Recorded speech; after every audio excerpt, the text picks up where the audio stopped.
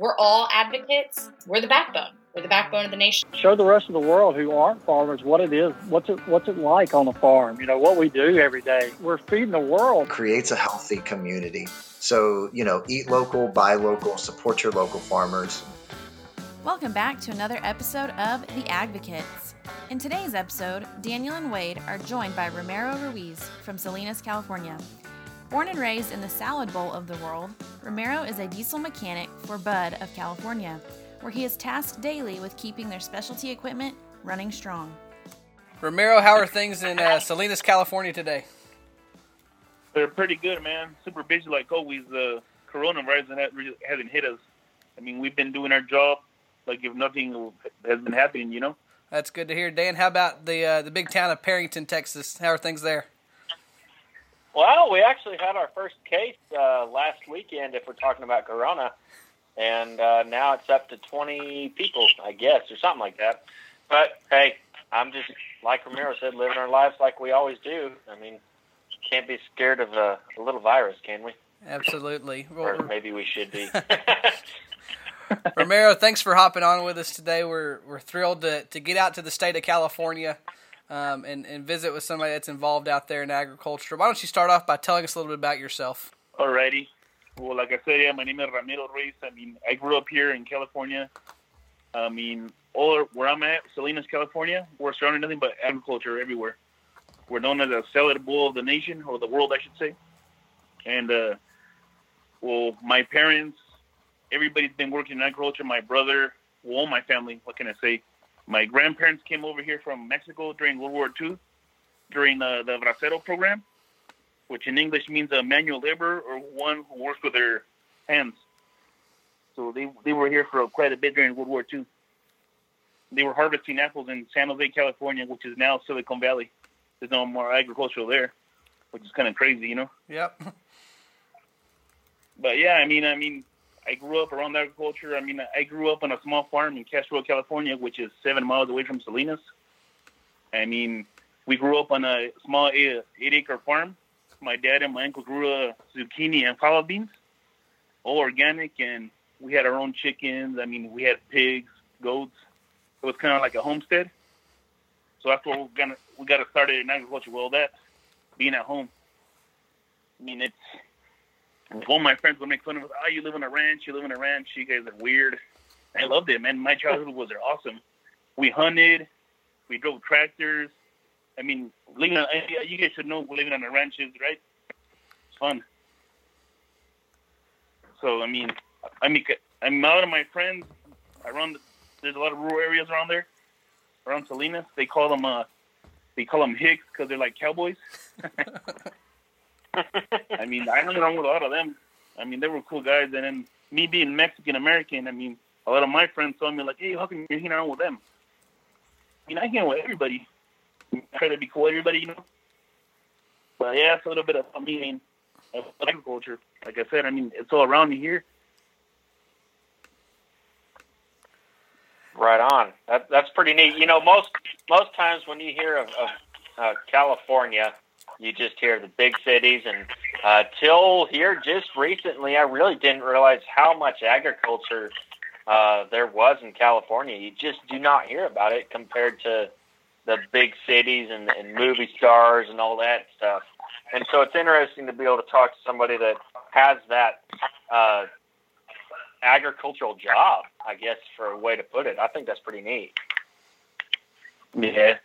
A lot of people think California is Hollywood, Disneyland. Like Universal Studios or, like I said, big cities. But for me, I hate all that.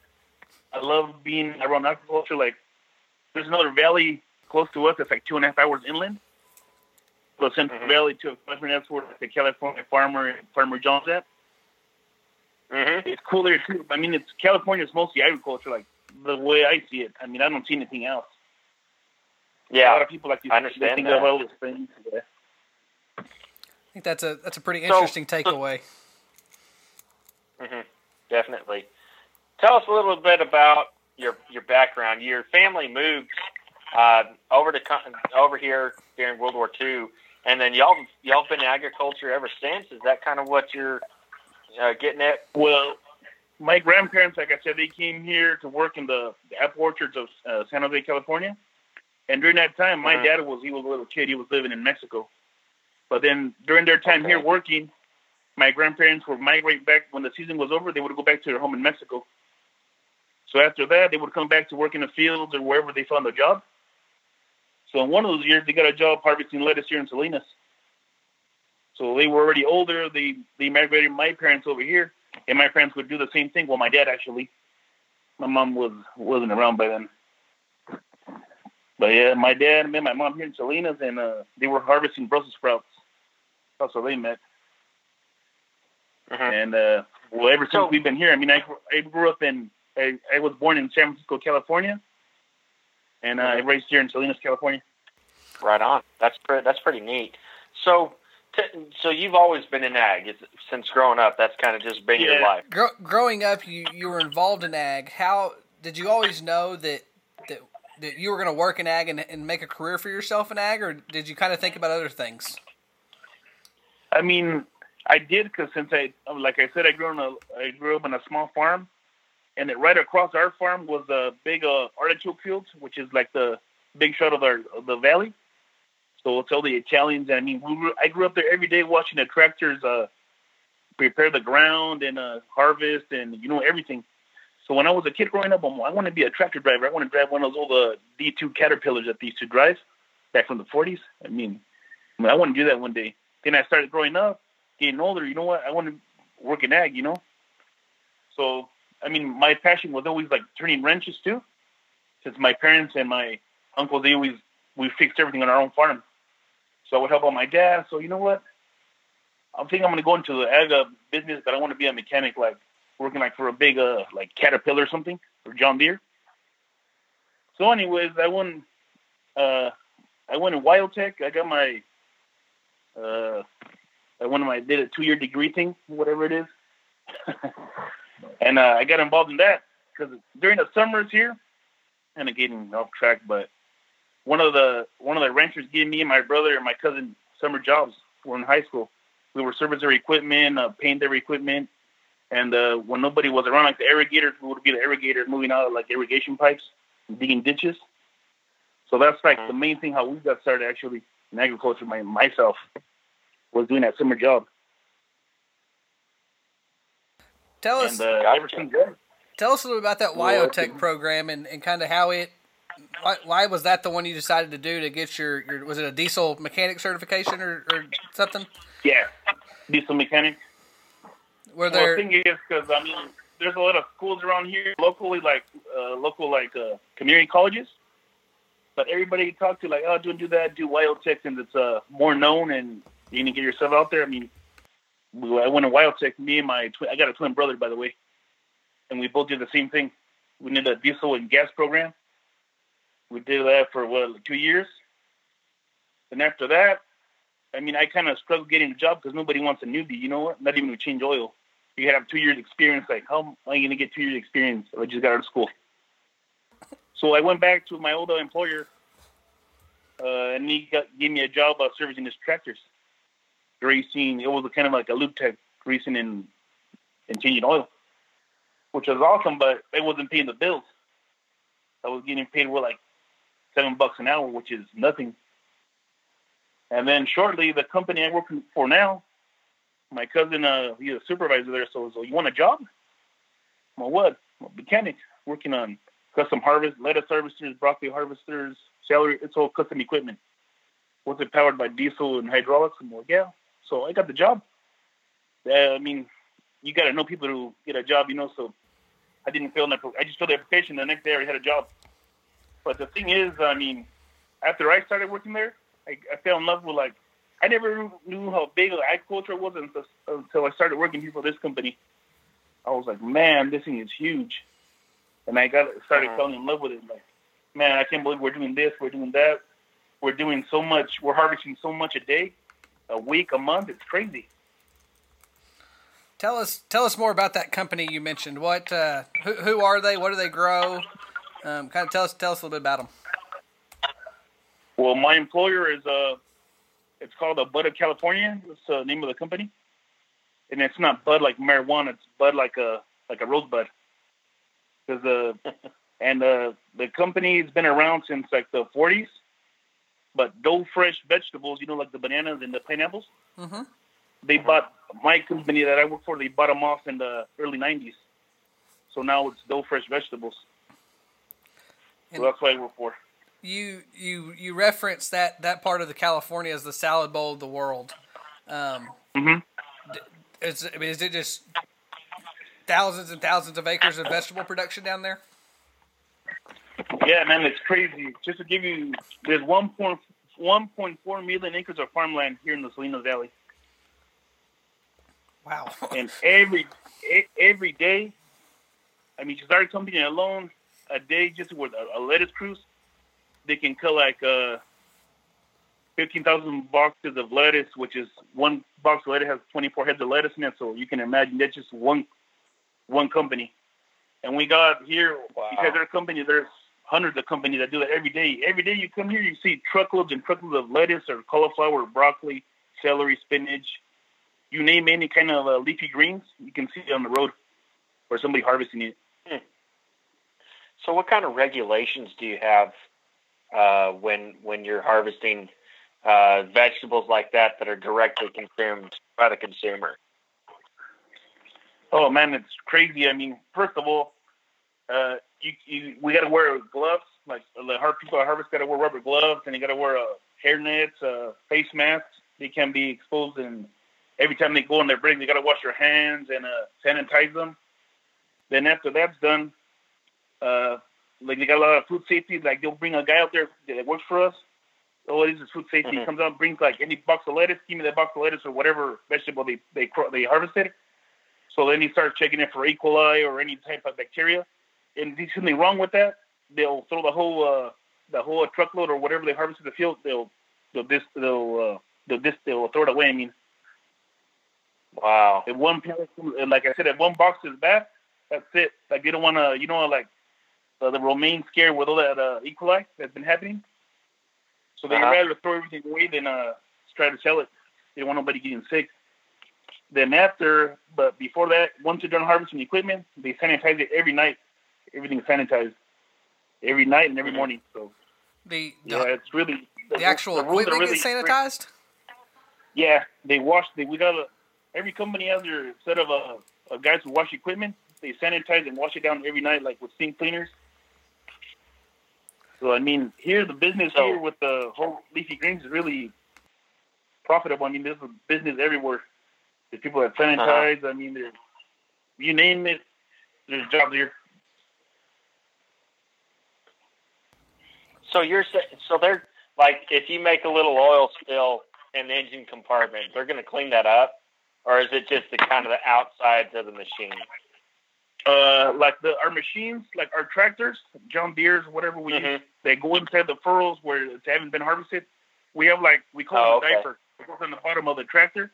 So there's a little spill. It's going to come on that. It's like a tarp, and it's going to absorb the oil. Oh. And then if that tractor's leaking, okay, we'll park it, we'll repair it. And once it's nicely repaired, it goes back in the field. But if there's an oil leak or diesel spill or something inside the field, they'll quarantine it off and they'll seal it off, and nobody can harvest around there, or they probably won't even harvest the field sometimes. Wow. So tell us a little about the equipment on your farm. I know y'all have some very specialized equipment for harvesting that stuff. I'm curious about what kind of equipment y'all have on there. Well, like for starters, our equipment that we have here, it's all custom made in-house. It was all designed by engineers back in the early 80s, and it's been working well for us, and we've been using it. Like our lettuce harvesters are like a factory on wheels. They're powered by two Thermo King diesel engines. They're coupled to two hydraulic pumps, and they're hybrids. They got generators on them. One lettuce harvester takes 35 people to one harvester, so you can imagine how many people are on there. You got the machine operator, then you got the cutters, box makers, everything. It's just one. I mean, now our equipment, like I said, it's all one-off. You won't find it anywhere else in the world.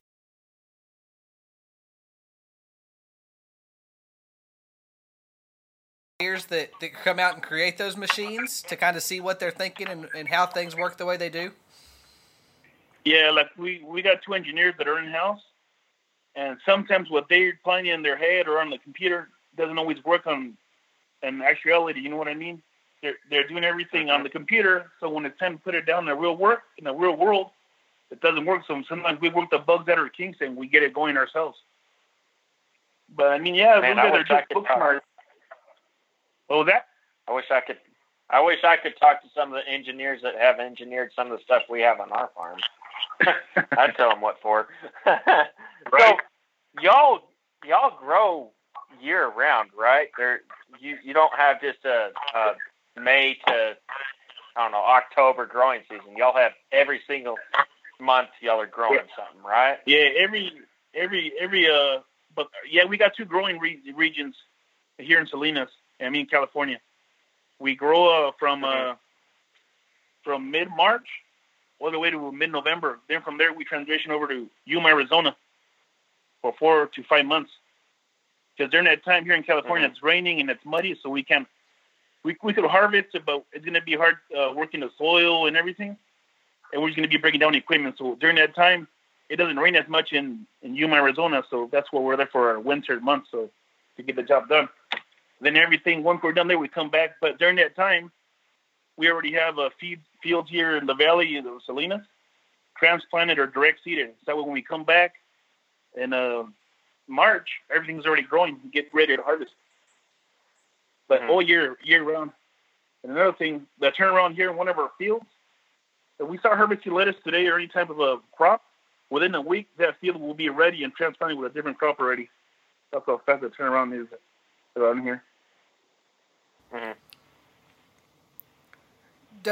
So everything's transplanted in. Does the Bud of California Dole Vegetable Group grow those transplants from seed, or they source those from somewhere else? We got our own greenhouse, so we do our own greenhouses. Like I said, we direct seed onto the ground, onto the soil.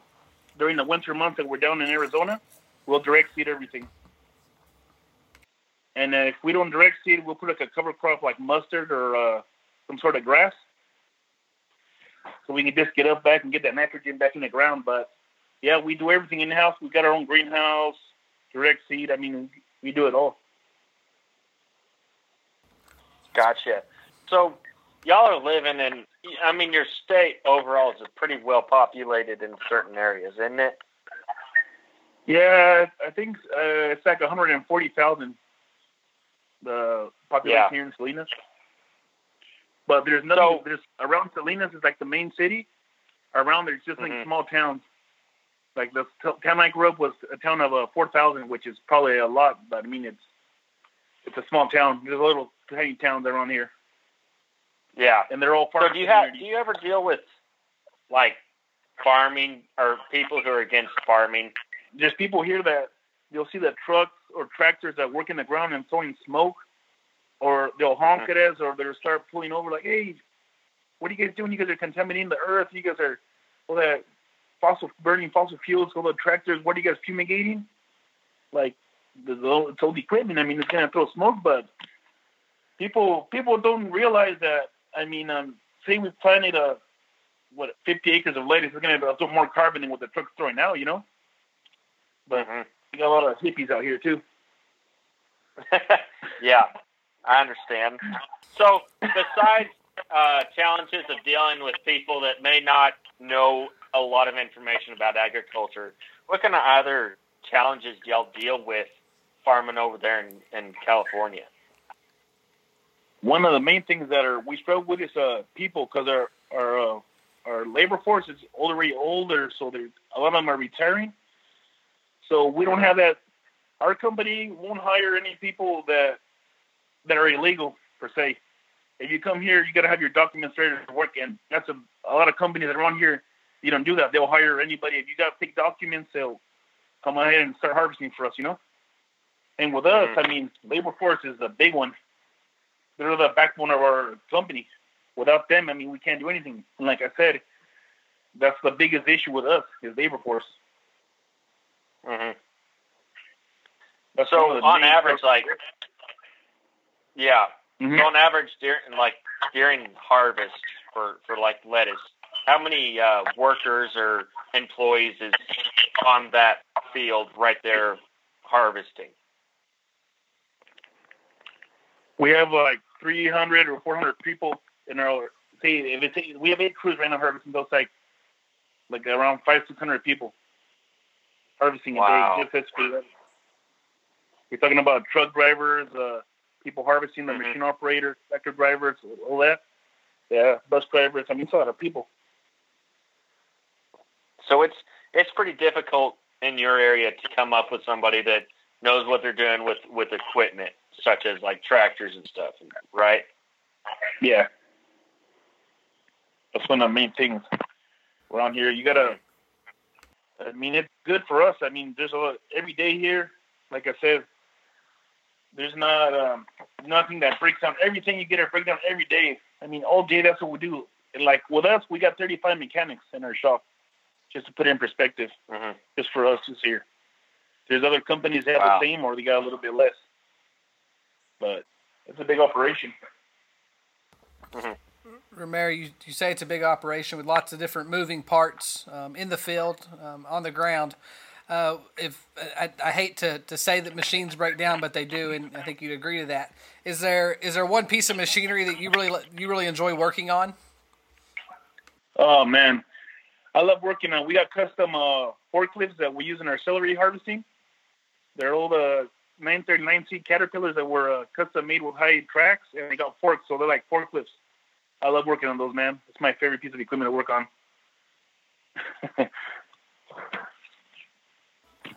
Wow, that's pretty neat. Yeah. Well, hold on. Explain to me how a forklift helps you harvest celery. The thing is, since celery, it's always wet, so if they grow high, you've seen a celery stalk, right? Yep. Imagine in a field, hundreds of them, and the moisture gets trapped underneath, so the furrow, the fields are always wet. So all our harvest equipment for our celery, everything has tracks on it, metal tracks. So those forklifts, they go up to the harvester, they take 2 pallets at a time and load them onto trailers. And then if we have tractors with wheels, I mean, they were just bogged down. So yeah, that's what we use those forklifts on there. I gotcha. Custom Caterpillars. I Googled a picture of celery harvest, and it makes a lot more sense now. Yeah, you see. Yeah, we don't like the moisture around here. Breaks down a lot of equipment. Does the moisture affect when y'all can harvest? I know if Dan was to harvest something up in the panhandle of Texas, the moisture's just got to be, the humidity and stuff's got to be just right.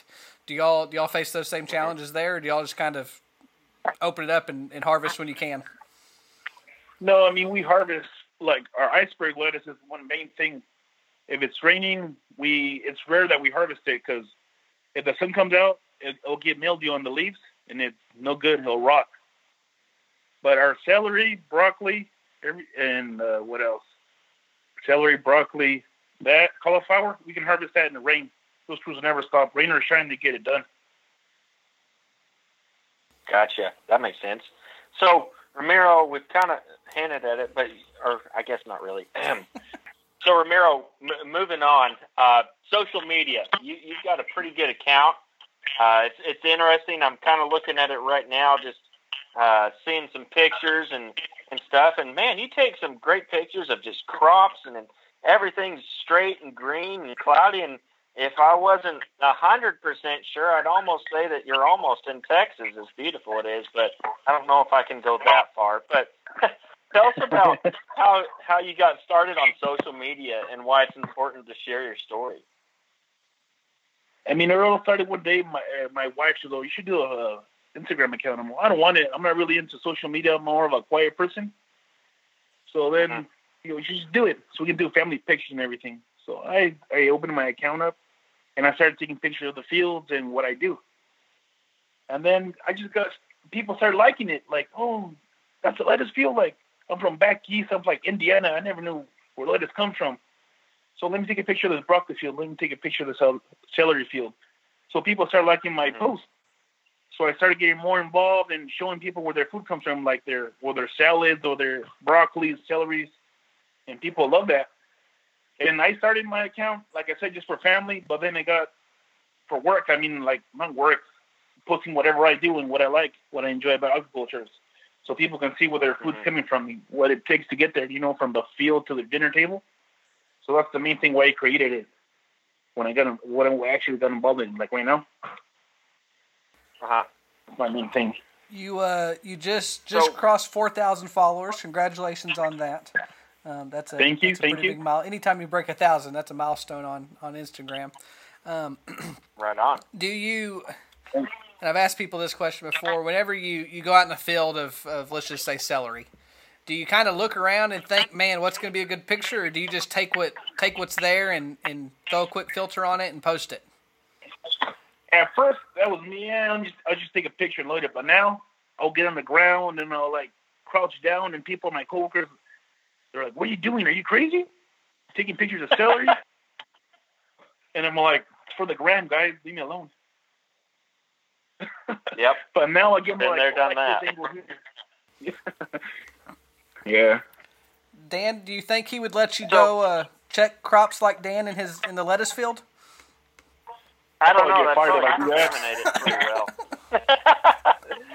I would probably contaminate things too bad. You'd have to quarantine it off just like an oil spill, more than likely. Yeah. Ramiro, something you do, I don't know if you do it every morning, but you do it pretty often, where you post on your Instagram story kind of telling your followers what's going on that day or what you're doing right then. Why do you do that, and when did you start doing that? I think I started doing this like sometime last year. I mean, just so people can see what it takes or what's happening behind the harvest. You know, everybody thinks, oh, just go and harvest this here and it's done, but they don't know the toll it takes on the equipment, how it breaks every day, and there's got to have people behind it, like me, repairing it every day, day by day, and day in, day out. So that's the way I do. I post my stories so people can see, like, oh man, you know what? These guys are going through trucks or tractors like nothing. But then they see when they were done repair, like, oh, this guy already fixed it. That's kind of cool. So that's the main reason. So moving on, Ramiro, if you could go back and talk to your 15-year-old self, coming from where you're at right now to when you were 15-year-old, what would you say to yourself? Man, I would say, you know what, stay in school and go. I've always, like I said, I would go back to school and get your degree in being an agronomist or something with agriculture, but besides turning wrenches, I mean, something you can use your mind, your head, or something. But yeah, I would go stay in school. That's the main thing. Because turning wrenches pays the bills, but as we get older, I mean, I don't want to be doing this all my life. Yeah, I get you. Yeah, because now my knuckles are busted, my knees hurt. It's something, you know what turning wrenches does to you. Mm-hmm. Kind of. I try to stay away from that. Yeah. But one thing I say, you know, for any kids listening right now, or even parents, you know, just make sure that your kids realize the value of an education, or edumacation, as I like to put it, because it is important, isn't it? Yeah. I mean, like I said, I was going to go to university here in California. It's UC Monterey, here in Monterey Bay, to be like an engineer, but I like working with my hands. So I told my mom, you know what? I'm going to be a mechanic. I'm going to go to Biotech. No. Why are you going to be that? I mean, my dad will let him do whatever he wants to do. I mean, he wants to turn wrenches for the rest of his life. It's up to him. So that's what I did. But if I had to go back, yeah, stay in school. Definitely. Right on. Ramiro, we're going to move on to a kind of more lighthearted segment that we have in the podcast. We're going to throw some rapid-fire questions at you. These questions are some kind of serious, I guess, ish. But we just want your honest answer. Don't think too much about them. But the first question, here in Texas, there's a debate whether it's a breakfast taco or a breakfast burrito. In Southern California, what do y'all call those breakfast items? Breakfast burritos. That's what we call them. That's it. I think Dan's on Team Burrito also. Yeah, I mean, I have never even heard of such a thing as a breakfast taco. Whoever's calling it a breakfast taco must be a special kind of person. That's all I can. He's probably from New York. So moving on. Okay, you raise a lot of vegetables, or you help. I mean, you're on a farm that raises vegetables. Whatever. What's your favorite vegetable to eat? Broccoli. I can eat that raw without anything. Straight out of the field. I can just get it, cut it, and eat it. Right on. I love it. All right, we've talked about vegetables. Now we're going to move to your favorite place to eat. Man, my favorite place to eat, I think it would be my mom's house. I live out in Mexico around here, and I don't like them. I think my mom's cooking. Smart answer. Smart answers. Mom is always the best. Dan, did you know every time we ask that question, that's the answer? We probably should throw that one out. I mean, usually it's probably the smartest answer overall. You might secretly have a better or a favorite restaurant, but overall, if your mama listens to this, you're going to get whooped if you don't say mom. So, right? You know. I don't know about you, but the person I fear most in this world is my mother. So, yep. That's right, man. Last question for you. On those long drives from California to Arizona, you spend quite a bit of time in the truck. On those long drives, what kind of music do you like to listen to? Oh, man. I listen to rap, country, Christian music, whatever floats my boat, rock and roll. I mean, I listen to everything. I'll listen for an hour, Mexican music. I'll go back to rap, go back to country. Like I said, I listen to everything. Awesome. As we start to wrap things up here, why don't you plug your social media stuff for us so the listeners out there can find you? It's at Ram628 on my Instagram, and my Facebook is at Ramiro Ruiz Jr. Awesome, folks. Those are my only two accounts. We'll have his Instagram linked down below. He just broke 4,000. Let's see if we can get him over 5,000 from the good advocates out there. Dan, close it out for us. Right on. Well, you've changed my mind, Ramiro. Beforehand, I've always just called California California because of some outspoken politicians in that country, but I might have to switch to less demeaning name rather than California, because there's guys like you out there that are living the dream. I mean, quite honestly, no matter what you're doing, you're living the dream, and I appreciate that. I've never been one to eat vegetables too much, but every now and then if I find a celery stick or something, I'll be thinking of you, you know it? But right on, finishing out. Yeah, right on. But is there something you'd like to tell our listeners in the end here? Just enjoy what you do in life and do it. And remember, a day without ranching is like a day without farming. They go hand in hand. Mm-hmm. Right on. I love it. Yep. Well, Ramiro, I want to thank you for coming on our show. You definitely have changed my mind about Californians, for sure. I've actually never really talked with one like this. I mean, there's Farmer John or Dutch Hollow or whatever, but he's a different kind of fella. But I sure appreciate you coming on our show, and definitely really do appreciate the hard work you put in to serve this great nation and to serve the consumer. And so thank you very much, sir. You're welcome, and thank you guys for having me on there. Absolutely. Ramiro, thanks again. Dan, we'll visit with you next time. Thanks for listening to this week's episode of The Advocates. Be sure and check out our Facebook, Instagram, and Twitter pages to see who we'll feature next. On behalf of Dan, I'm Wade. We'll see you next time.